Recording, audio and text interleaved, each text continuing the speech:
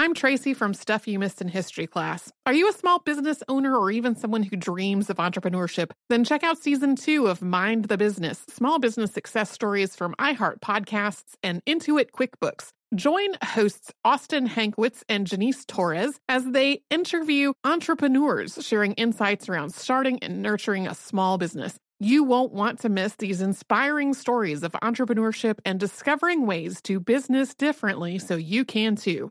Planning your next trip? Choice Hotels' family of 22 brands has over 7,400 locations and the perfect hotel for any traveler you want to be. Like a Cambria Hotel, serving up locally inspired craft cocktails for all my folks who maybe want to meet up and talk about Mad Royals. Check into a Radisson Hotel with flexible workspaces for you strivers who listen during business travel. Or a Comfort Hotel with free hot breakfast, family-friendly pools, and big spacious rooms for the parents who listen with their kids and need a little retreat. What are you waiting for? Join Choice Privileges and start earning points toward your next stay. Find a stay for any you when you book direct at choicehotels.com, where travels come true. What does every grocery store aisle now have in common? Products that come in paper packaging. And not just the obvious ones like cereal boxes and juice cartons. From beauty products to boxed water, there are more opportunities to go papertarian than ever before. So why should you? Because paper comes from a renewable resource and can be recycled up to 7 times. Simply put, it's the smart choice for the environment. And it turns out the easiest choice for you. Learn more at howlifeunfolds.com/papertarian. When you think about the future, what kind of technology do you envision? Whatever the future holds, artificial intelligence will undoubtedly be at the heart of it all. Join Graham Class as he hosts Season 2 of Technically Speaking, an Intel podcast, and hear from the minds transforming healthcare, retail, entertainment, personal computing, and more with the help of AI. Tune in every other Tuesday and explore the latest technology that's changing our world today and creating a more accessible tomorrow. Listen to Technically Speaking, an Intel podcast on the iHeartRadio app, Apple Podcasts, or wherever you get your podcasts. A quick note about today's episode. We originally started talking about covering today's topic, which is the New Orleans race riot of 1900, also known as the Robert Charles riots, in July, following the police shootings of Philando Castile and Alton Sterling, and the July 7th attack on Dallas police that killed 5 officers. Because the 1900 riots involved violence against both police and New Orleans black community, it's an important piece of historical context, but also one we wanted to wait to cover until a little time had passed. We recorded today's episode on September 13th, prior to the police shootings of Tyree King, Terrence Crutcher, and Keith Lamont Scott. Welcome to Stuff You Missed in History Class from HowStuffWorks.com.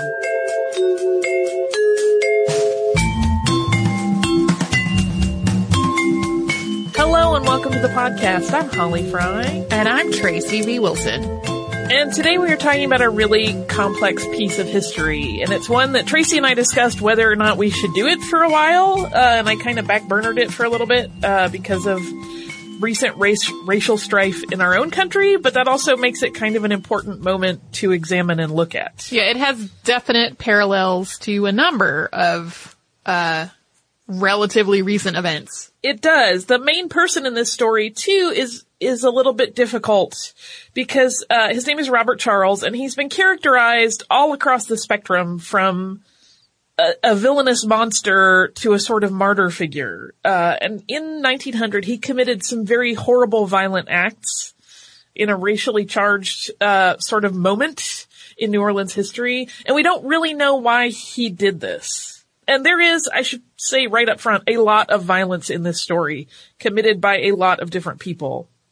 And in reading the source that I primarily used for the subject, which is a book called Carnival of Fury, and it was written by William Ivey Hare, it really struck me as uncanny how similar some of the scenarios in this piece of history sound to news of today. And so this snapshot that it provides of the South in the decades after the Civil War and leading into the Jim Crow era is in some ways startlingly familiar.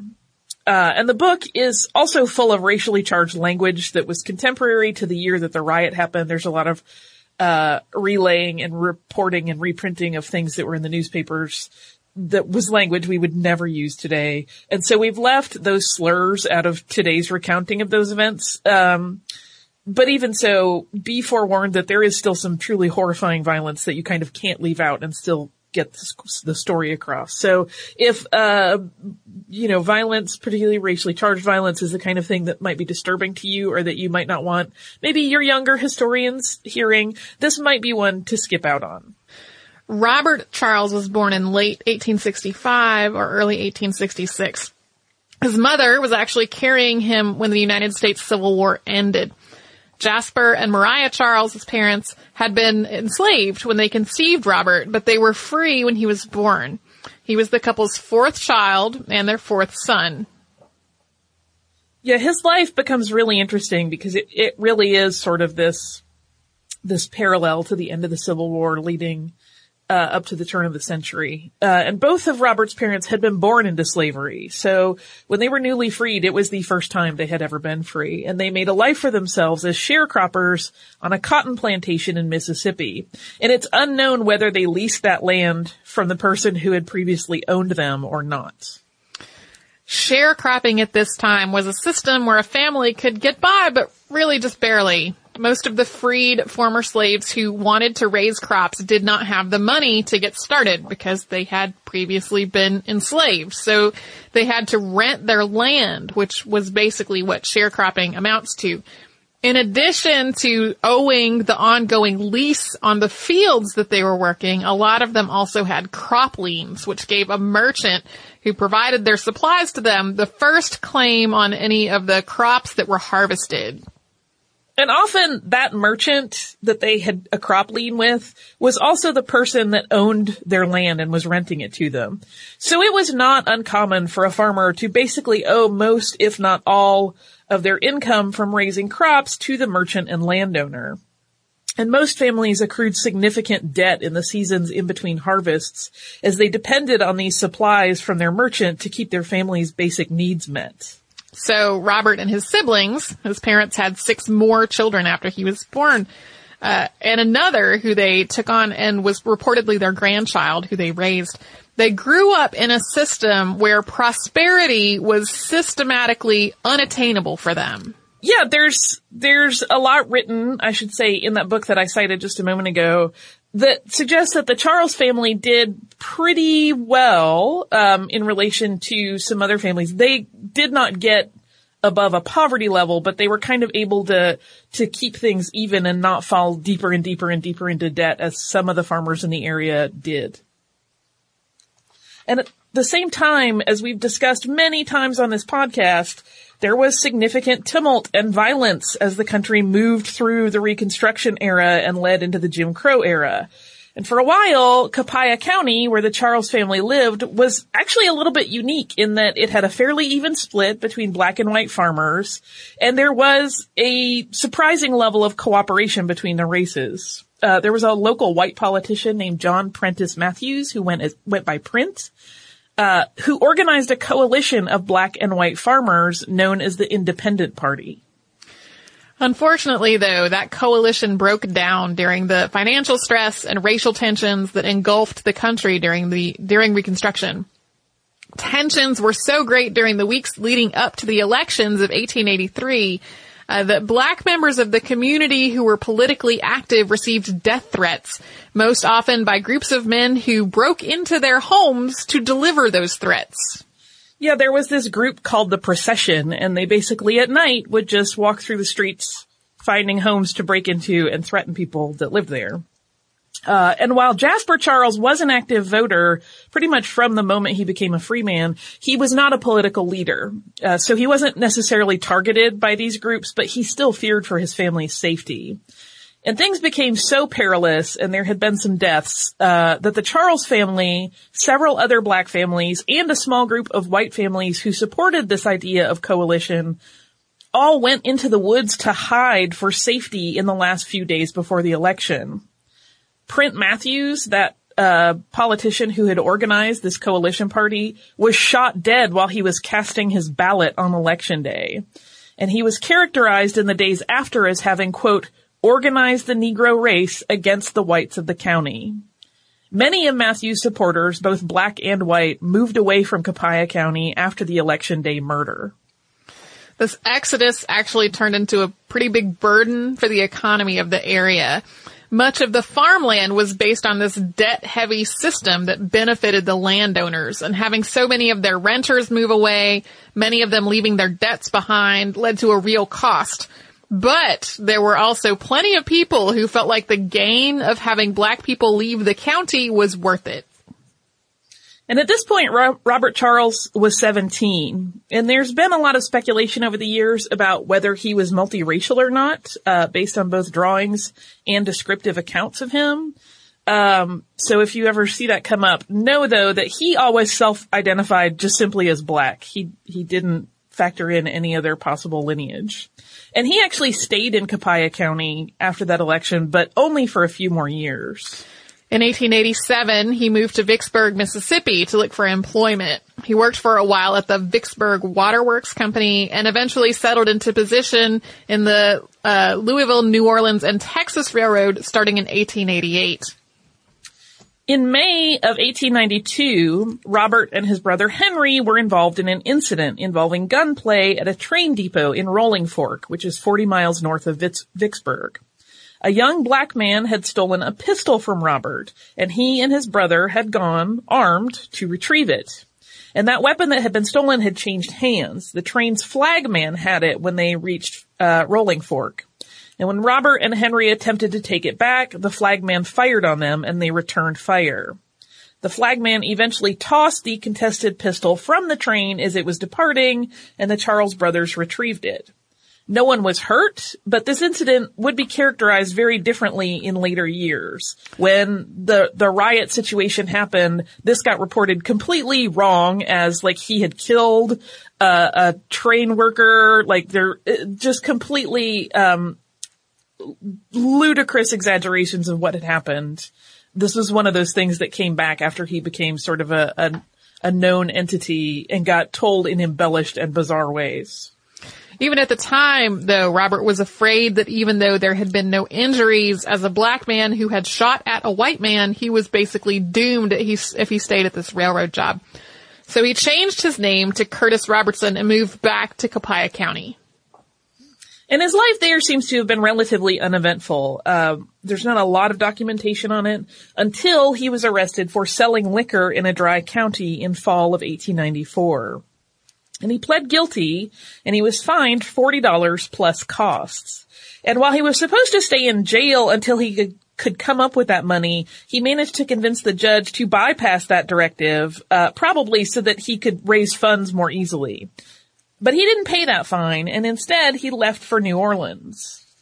An arrest warrant was issued in 1895 for the delinquent Curtis Robertson, although it doesn't seem that anyone actually pursued him. Then, in October of 1896, he appeared voluntarily in court before the same judge. He pleaded innocent to the exact same charges that he had been convicted for in 1894. This whole episode is a little confusing. The records on it are not complete, but he ultimately was cleared of the charges, although he opted to once again go to New Orleans instead of staying in Copiah County where he had grown up. Yeah, there's debate over what really took place there, if while he had been free and had left for New Orleans, new evidence had come up that led him to return and clear his name, or if something else played out, but his return to New Orleans after this was all cleared up eventually catalyzed an incredibly violent period of riots. But before we get to that, we're going to pause, take a breather, and get ready for it while we hear about one of our fantastic sponsors. I'm Tracy V. Wilson from Stuff You Missed in History Class. Did you know small businesses make up 99.9% of all businesses in the United States? The world is powered by entrepreneurs, and if you're a small business owner or even someone dreaming of starting your own business, then you'll want to check out Season 2 of Mind the Business, Small Business Success Stories from Ruby Studio, from iHeartMedia, and Intuit QuickBooks. And every episode, hosts Austin Hankwitz and Janice Torres talk to entrepreneurs about how they've grown from the lessons of launching and nurturing a small business and how they have found success being their own boss. From the excitement of first starting out to finding the right tools and resources to process invoices and payments like QuickBooks Money, you won't want to miss these inspiring stories of entrepreneurship and discovering ways to business differently so you can too. And if you're a small business owner or even someone dreaming of starting your own business, then you'll want to check out Season 2 of Mind the Business, Small Business Success Stories from Ruby Studio, from iHeartMedia, and Intuit QuickBooks. Planning your next trip? Choice Hotels has a stay for any traveler you want to be, with 22 brands and over 7,400 locations. Whether you're a business traveler, a family road tripper, someone who wants to seek out history and maybe make your own, or just planning a quick getaway, Choice Hotels has a stay for any you. Like a Cambria Hotel, where you can be a cocktail connoisseur and sip locally inspired craft beverages at downtown locations in the center of it all. This is a fun way to visit cities with a lot of history and a lot of fun in mind. Or a Radisson Hotel for all our productivity powerhouses out there. With flexible workspaces and on-site restaurants, you'll get the most out of your work trip. You'll get the coffee, the Wi-Fi, and the work done. And we can't forget about Comfort Hotels. Imagine you're a family road tripper, waking up in your big spacious room and then heading down to a free hot breakfast for the entire family, including waffles. So you'll be well fed and ready for the day's adventure, even if that's just relaxing. After that, you're spending all afternoon relaxing by the pool. You deserve it. What are you waiting for? Join Choice Privileges and start earning points toward your next stay. Find a stay for any you. Book directly at choicehotels.com, where travels come true.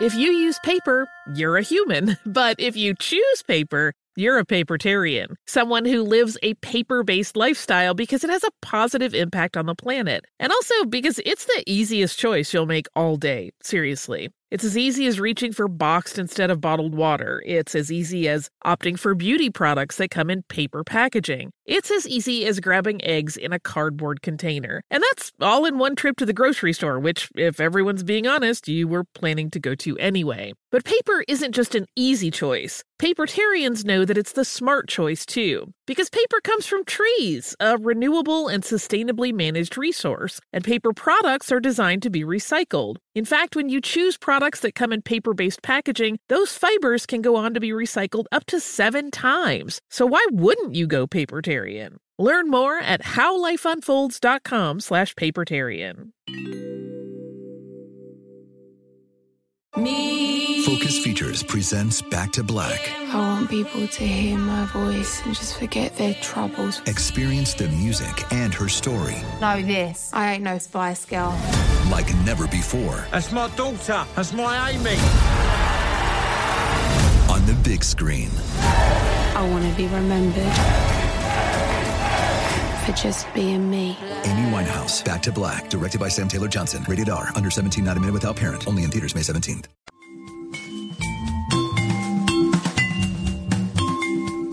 Perhaps the reason that Robert Charles, aka Curtis Robertson, was eager to go back to New Orleans was the fact that he had, earlier in 1896, joined a group called the International Migration Society. He had plans to move to Liberia, and he had already started making payments on this planned move. Over the next several years, he would slowly move away from using his alias and return to his original name of Robert Charles. And we've talked about on the podcast before that there were different factions, even within the black community, about how to sort of deal with race relations. And there were some, both black and white people, who thought the best thing would be for freed slaves to move back to Africa, even though many of them had never been to Africa before. And as we lead into this, this was a point in U.S. history where the police force in New Orleans was considered the most overworked and poorest paid in the nation. While the city in 1900 had more than 300,000 residents, it had 315 policemen. Fewer than 200 of those were available for patrols. So there was a setup where, even though they made less money in a lot of times than sort of unskilled labor on the railroad, there were lots of people that wanted to work for the police department, but there really weren't funds to hire them. And so even if they were working 12-hour shifts, 2 shifts a day, there were still fewer than 100 officers to cover the entire square mileage of the city in that time. So one of the things that comes up in Carnival of Fury is the idea that it was actually pretty startling that the violent crime rate was really pretty low in New Orleans. There were a lot of petty crimes, but not a lot of violent crimes at this point. Race relations in New Orleans were as complicated as they were anywhere else in the South and the rest of the country at this point.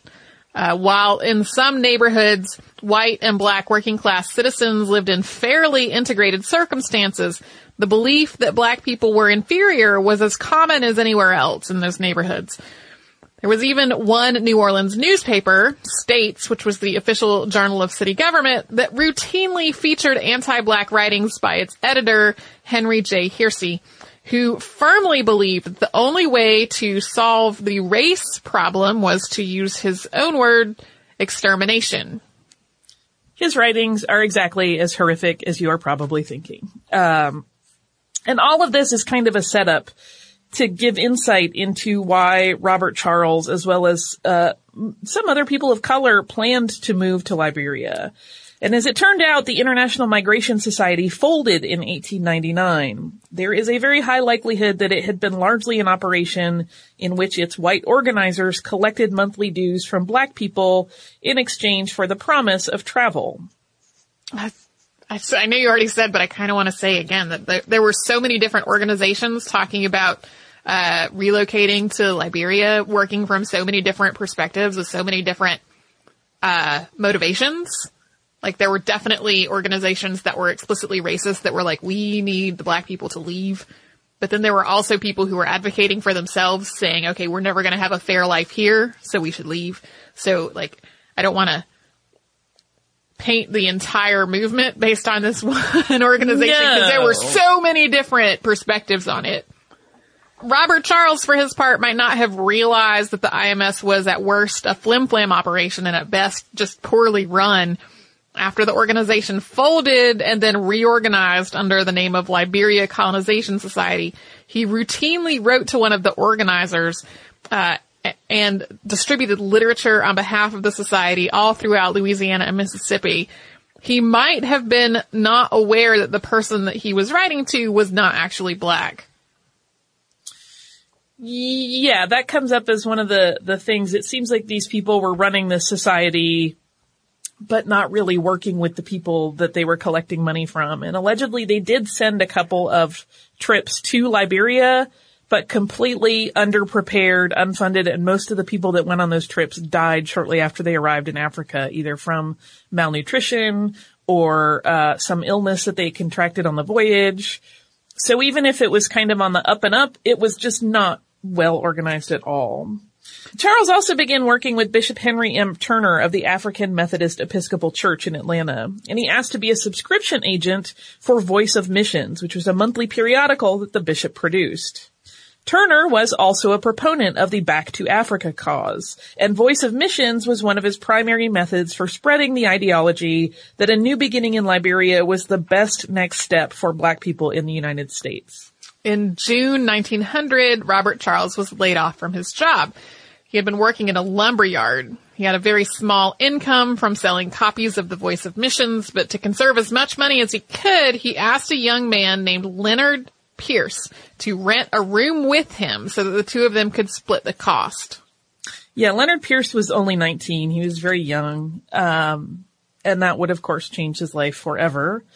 On July 23rd of 1900, Robert Charles invited his roommate Leonard to go meet two women with him for sort of a double date. And Charles at this point was already dressed, and Pierce, who had just gotten home from work, washed up and also dressed to go out. Both men were armed, which was not at all unusual at the time. The two of them first went to visit Robert's sister Alice, and then to Dryad Street, where the two women, Virginia Banks and Ernestine Goldstein, rented a room from a white woman named Mrs. Cooley. Robert had told Leonard that the ladies had been out on an excursion that day and that they would be back late. This wasn't actually the case, although we really don't know if this was a purposeful deception or not. It's kind of likely that Charles was hoping to wait until Mrs. Cooley was asleep to then try to gain admittance to the home to visit with Banks and Goldstein.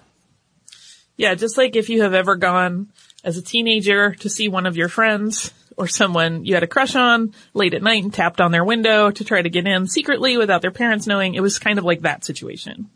And while the two men waited for the ladies, who were, in fact, in their rented room throughout the evening, they sat on the steps of another house on the street at 2815 Dryads Street, New Orleans. New Orleans PD Sergeant Jules C. Cohen was told, according to his account, that a pair of suspicious-looking black men were hanging around on the steps of a white family on Dryad Street. He whistled to summon two other officers, Joseph Cantrell and Auguste Mora, to go investigate this with him. And according to Mora's later testimony, which remained the most consistent throughout multiple tellings in the aftermath of anyone's, the trio approached Charles and Pierce, and they inquired as to why they were lingering there on the steps of a house that was not theirs. And as the officers neared the pair on the steps, Robert Charles stood up. So Robert Charles was pretty tall, about 6 feet, and Mora took his standing up as an aggressive gesture. He grabbed Charles and after a minor scuffle beat him with his baton. Which of the men drew his gun first is completely unknown. Mora actually relayed this story both ways, but both men ultimately fired shots and both were injured. Cantrell had also fired his weapon, and it's unknown whether his shot or Mora's hit Robert Charles in the thigh. And throughout all of this, Leonard Pierce had sat motionless and terrified on the steps. Cohen had held him at gunpoint, and so Pierce did not see all of the details of this Mora-Charles altercation that it was playing out. Charles fled the scene and made his way to his apartment at 2023 4th Street. Pierce, who was frightened and crying, gave the police the address, and a patrol wagon arrived there at 3 a.m. on July 24th. As they approached the room, they saw that the door was open a crack, and when they called out to Robert Charles to open up, he emerged, and he shot Captain John T. Day dead. Then he shot the patrolman, Peter J. Lamb, in the head. Charles then retreated into his room and shut the door, and according to accounts, he could be heard reloading his Winchester rifle. Another tenant of that same house, a woman, opened her door and she ushered the remaining two police officers who had gone into the building, Jules C. Cohen and Ernest Trenchard, into her room, and they sheltered there with her for 2 full hours. At the same time, several officers outside had remained in place, at one point calling out to inquire if they needed to go in, they need assistance inside the house, but they didn't ultimately enter the house. At 4:30, Charles emerged from the home and fired at one of the officers, grazing his cap. Both of the policemen ran away, and they would later testify that they had been looking for a telephone. They did actually phone in the precinct from a nearby drugstore. Yeah, that whether or not they were running away from him in fear for safety or whether they were actually looking for the telephone comes up a little bit later.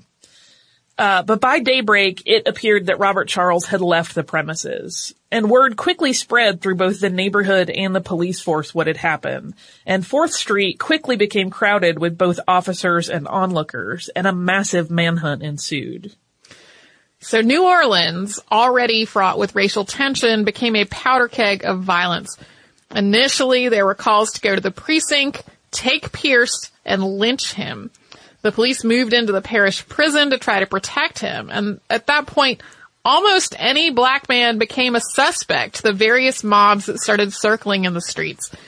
Before July 24th was over, multiple black men and 2 black women had been beaten by mobs, and another armed group of vigilantes was dispersed by a lie. This was basically a quick-thinking gamble that an alderman told them, saying that Robert Charles had been arrested in a nearby town, which caused the crowd to break up. They were seemingly satisfied by the knowledge that he had been arrested, but this was really just the calm before the storm. Yeah, the next day, as it became known that Charles was in fact not in custody, anger raged anew. And the acting mayor at the time, the regular mayor was away, was keenly aware of the potential for this situation to very quickly get out of hand. So he issued the following proclamation. Whereas, as a result of the regrettable assassination of Captain Day and Officer Lamb and the wounding of Officer Mora, there is a disposition manifested on the part of certain of our citizens to take the law into their own hands, much to the prejudice of the good name of the city of New Orleans. Now, therefore, I, William Melee, acting mayor, call upon good citizens to aid the authorities in preserving the peace, not to assemble on public streets and places discussing the sad events here and above set forth, but to let justice take its course. But there was so much anger and tension that this proclamation did no good. Unfortunately, some of the city's papers also ran incredibly incendiary pieces that suggested that all black people were part of a larger problem that had culminated in Robert Charles's actions. The Henry Hearsay paper, States, that we mentioned earlier, led to a frenzy when it ran a fear-mongering editorial on the afternoon of July 25th about the dangerous, quote, regime of the free Negro that threatened the safety of a white society. And we're going to pause here for a word from a sponsor, because things will take a very ugly turn. So we're going to have that little break so we can get ready, and then we will jump into the last part of the story. Today's podcast is brought to you by Squarespace. Whether you need a landing page or a beautiful gallery or a professional blog or an online store, or maybe let's say that you want to write about your sewing projects like Holly, or maybe you want to put up pictures from your wedding like me, lots of things that you can do with a Squarespace website. Squarespace is easy. Creating your website with Squarespace is a simple and intuitive process, and you can add and arrange your content and features all with the click of a mouse. You can get a free custom domain if you sign up for a year. There are beautiful best-in-class templates that you can customize all your settings, all without having to download a single plugin. There are seamless commerce tools, if that is what you're into, and 24/7 customer support. You can get your free trial today at squarespace.com. Enter offer code HISTORY to get 10% off your purchase. Squarespace. Set your website apart. So as a bit of fair warning, the grislier aspects of this tale take place here in the last segment. So brace yourselves or tap out if you think it might be too much for you or any younger history buffs, or maybe review it before you share it with younger listeners who might be listening. Basically, the rioting that night was horrifying. The mob first assembled at a monument to Robert E. Lee with a plan to march to the parish prison and take Leonard Pierce by force. Along the way to the prison, assaults started, and any black person, including women and the elderly, who was unfortunate enough to be in the path of this mob, found themselves in grave danger. And as this mob was walking through the streets and would encounter streetcars that were carrying people home for the evening, they would stop those cars and board them, and any black citizens found aboard were beaten or in many cases shot dead at point-blank range. By the time the violent mob reached the prison, it consisted of 3,000 people, which were primarily young white men. The prison was barricaded and defended by some of the city's most respected peacekeepers, who made it very clear that they would not yield. The mob eventually moved on from its original objective and instead headed to the black entertainment venues, found them closed and deserted. So the group splintered into smaller groups of vigilantes as the night wore on, searching out additional victims. And as the sun came up on the 26th, the numbers of rioters actually swelled, as some who had left the night before when things started to splinter apart once again joined the violent herd, apparently after they had gone home and gotten some rest.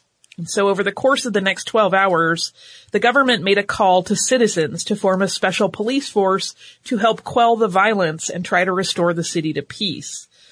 Some offers of assistance that came in had clearly missed the message. They did not get that the idea was to stop violence. They were hoping that the government was going to sanction their desires to annihilate all of New Orleans' black community. The night of the 26th was still marked by violence. Both beatings and murders still happened that night, although the assembled militia was slowly gaining control of the city.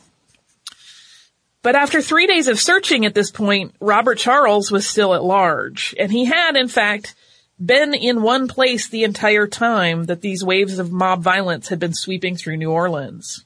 He had sought refuge with friends, and they had granted it. But on Friday, July 27th, a tip came in from a black informer to the superintendent of police. A family named Jackson was harboring him at their rented home at 1208 Saratoga Street. Robert Charles had known the Jacksons for several years, and many people had seen him visit in the Saratoga Street house. Sergeant Gabriel Porteous was dispatched to check out the tip. And Porteous had actually been one of the men who had defended the prison and kept rioters away from Pierce. And he was an incredibly well-respected policeman by both black and white citizens. He was considered unusually fair in his treatment of everyone he encountered on his job. When Robert Charles got wind that the police were on Saratoga Street, he hid with his rifle in a closet. He had a portable furnace for casting bullets, and he had been melting down lead pipe to make his ammunition. So Porteous and Corporal John F. Lally, once they had made their way to the Jackson home, questioned Silas Jackson about Robert Charles. And Jackson claimed to have no knowledge of the man, but the policeman believed that he was actually Charles's brother. There was some confusion, and they placed him under arrest, and they were walking him into the house. Charles emerged from the closet where he had been hiding, and he shot both officers, Porteous and Lally. Porteous died almost immediately, but Lally held on for a little while, and there was a moment of confusion as several men ran from their homes in the area after hearing these shots. Initially, 2 policemen who had been stationed in the street attempted to arrest a man thinking that he was Charles, but then realizing he was simply somebody who lived nearby and had been running in fear. Yeah, once those shots rang out, I mean, again, knowing what had been happening in the city, pretty much everyone that was near this house ran into the streets, and so everyone thought that all of those people were Robert Charles fleeing. But Charles had not fled. He had in fact gone into an upstairs bedroom, and then he actually kicked a hole in the wall that separated that bedroom from the adjoining bedroom to give himself a wider range of vantage points. And initially it was believed that Charles was gone, but then when he shot at a white man who was standing in the yard below, he revealed his position and a standoff began. So we don't know what he was thinking or what was motivating him, but he has to have known at this point that there was no way out. And it appears that desperation of that knowledge incited this mindless violence, because Robert Charles then began firing at white citizens. Mayor Capdevila, who had returned from his traveling and relieved the acting mayor, William Maley, made a declaration that the authorities would fire Gatling guns into the white mob that was forming around this house if things got out of hand again. So they were trying to prevent mob violence. But just the same, an armed mob of approximately 5,000 formed in the neighborhood surrounding Charles's hideout, and the numbers continued to swell, with estimates placing the number when it topped out upwards of 10,000 people. During the conflict, Charles was shot at thousands of times. The house was severely damaged, but Charles somehow survived. He had fired his weapon an estimated 50 times in the course of an hour and 40 minutes, and he had killed 2 additional people and wounded 19 others. Eventually, desperate to flush Charles out from the residence, police snuck into the lower floor of the residence and set a fire using a horsehair mattress from the home, which they soaked in kerosene. The hope was that the smoke would drive him out. And a fire patrol captain that was with them dribbled water on the mattress so that it would produce thick, thick clouds of smoke. This actually worked, although the spreading fire was really what drove Charles out. As Robert Charles attempted to exit the residence, he was shot, he fell, and was shot several more times while trying to turn over, still clutching his weapon. A hail of bullets was unleashed on his body by several men who were in the room he had been attempting to leave through. And when it was clear that he was dead and the ammunition was running out among the men that were there at close range, his body was dragged outside the house's front entrance. A frenzy of dragging and beating the corpse and riddling it with bullets then commenced. His body was then stomped, and though the crowd wished to burn it, the police stopped things there. What was left of his remains was then carried away on the police wagon, but as they made their way through the streets, the crowd continued to bat at his body with sticks. Many people chased the wagon through the streets all the way to the morgue. The night of the 27th, despite the fact that it was quickly common knowledge that Robert Charles was dead, 2 other black men were killed in the street and a black schoolhouse was burned to the ground. The volunteer forces that had been called to action earlier in the week stayed on duty throughout Saturday and into the morning hours on Sunday to try to deter further violence. On Sunday, which was July 29th, the body of Robert Charles was taken as discreetly as possible to be buried in the city's Potter's Field, which was Holt Cemetery. He was buried quickly, without ceremony, and the location of his grave was kept secret to prevent any grisly souvenir seekers from exhuming the body and cutting it up and taking pieces away. The 5 officers who had been at Charles's residence when he shot and killed 2 of their fellow officers were all charged with cowardice for failing to apprehend him at that time. They were all found guilty and dismissed from the force. All of them appealed their verdict but lost. Yeah, so those men that said that they were going to search for a phone were still found guilty of cowardice for having run away. Leonard Pierce was indicted on a charge of attempting to murder Police Sergeant Acohen. 10 people connected to the incident at the Saratoga Street residence were arraigned, although one of the men that was involved hanged himself in his cell before indictments were handed down. Testimony by Silas Jackson's wife, Martha, indicated that while she had taken in Robert Charles for fear that he would hurt her or her family if she didn't, neither Silas nor anyone else had actually known that they were harboring him. Eventually, only Silas, Martha, and Charles Jackson were tried. Martha and Charles were acquitted, and the jury returned a decision of guilty for Silas, but that was for manslaughter. The judge threw out that decision, saying that his only possible guilt would have been for aiding and abetting. By May of 1901, all of the Saratoga Street residents involved in the case had been set free. Additionally, 9 white men were indicted for first-degree murder in the mob violence after numerous witnesses testified against them. 2 other men were indicted on charges of unlawful assembly in connection to the riots. The actual trials were a mess of hung juries and confused testimony and resulted basically in abandonment of the cases. In June 1901, Leonard Pierce was released on bond, and despite many scheduled hearings, none of them ever happened due to schedule conflicts on the part of Acohen. Yeah, they finally kind of gave up on the case. And in the weeks following the riots in New Orleans in July of 1900, there were numerous acts of violence around the country that were attributed in one way or another to the unrest associated with the Robert Charles incidents. A final death toll attributed to Robert Charles's actions was 4 white police officers and 3 civilians. Additionally, he had seriously wounded 8 people and slightly wounded a dozen more. Dozens of black residents who had no connection to Robert Charles other than being of the same race had been brutalized. Many others, both black and white, had been injured by the mobs who ran the streets of New Orleans in search of vigilante justice. After the riots, the room that Robert Charles had shared with Leonard Pierce was invaded by both press and looky-loos, many of them hoping to carry away souvenirs. Among his personal effects were several textbooks and composition books, and while one reporter examined the books and determined that Charles was working on, quote, improving himself intellectually, the writings of Robert Charles in those composition books was lost. They were taken by unknown persons as souvenirs, and they have never turned up in the record again. Robert Charles had one white friend in New Orleans who was a clothing store salesman named Hyman Levy. And Charles, who Levy only ever knew as Curtis Robertson, regularly purchased clothing from Levy's shop. And the two really came to know and like one another.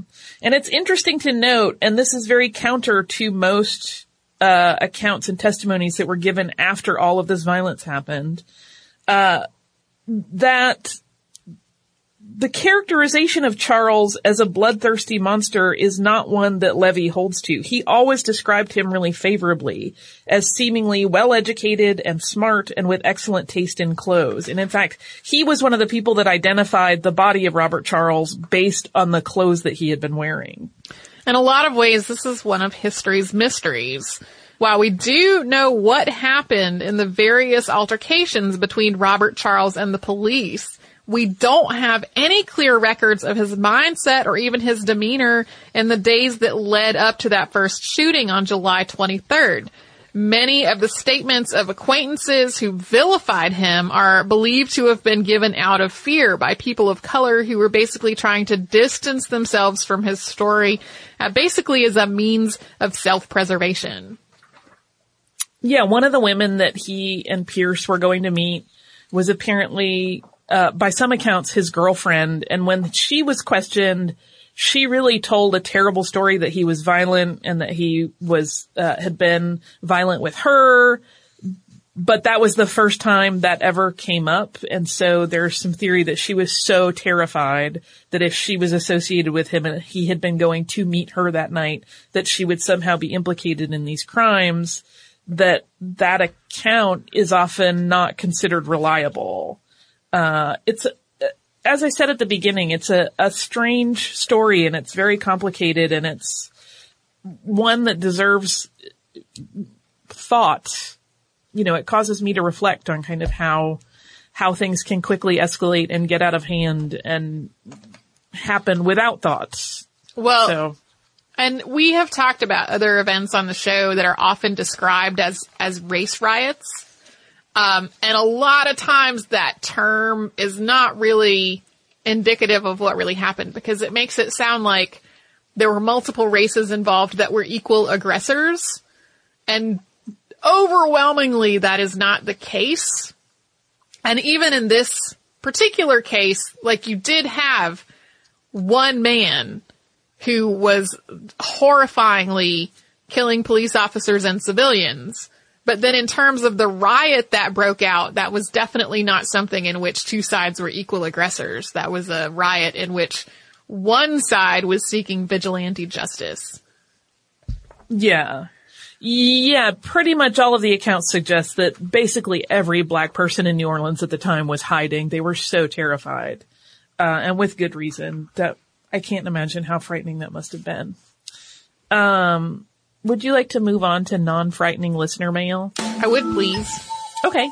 As I've said recently, we are working through a huge stockpile of awesome postcards because while we have been traveling, people have been traveling and sending us fabulous notes from the road. So I will talk about a few of them quickly here because I know this has been a longish episode.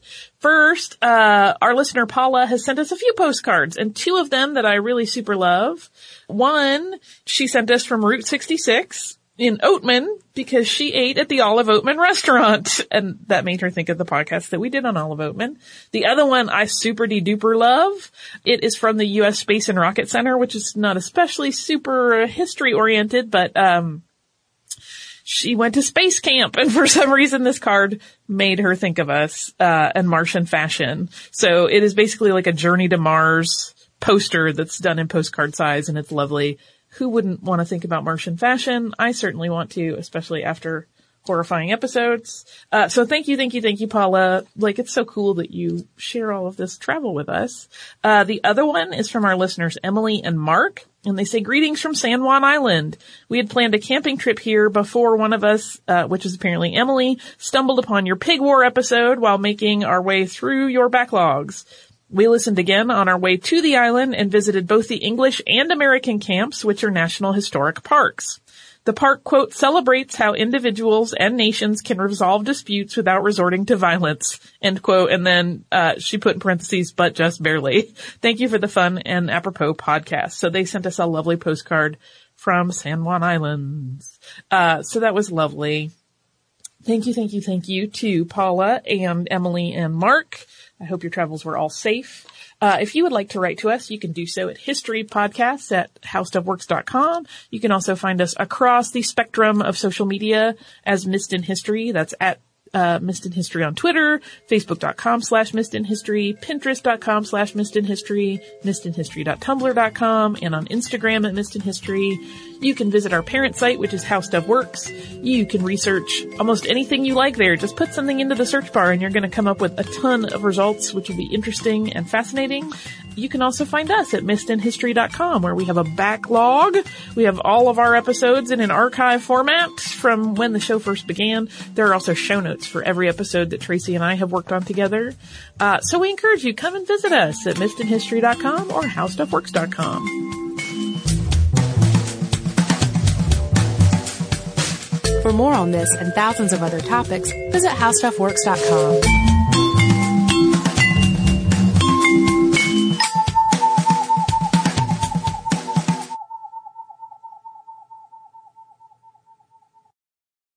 get emotional with me, Radhi Devlukia, in my new podcast, A Really Good Cry. We're going to be talking with some of my best friends. I didn't know we were going to go there on this.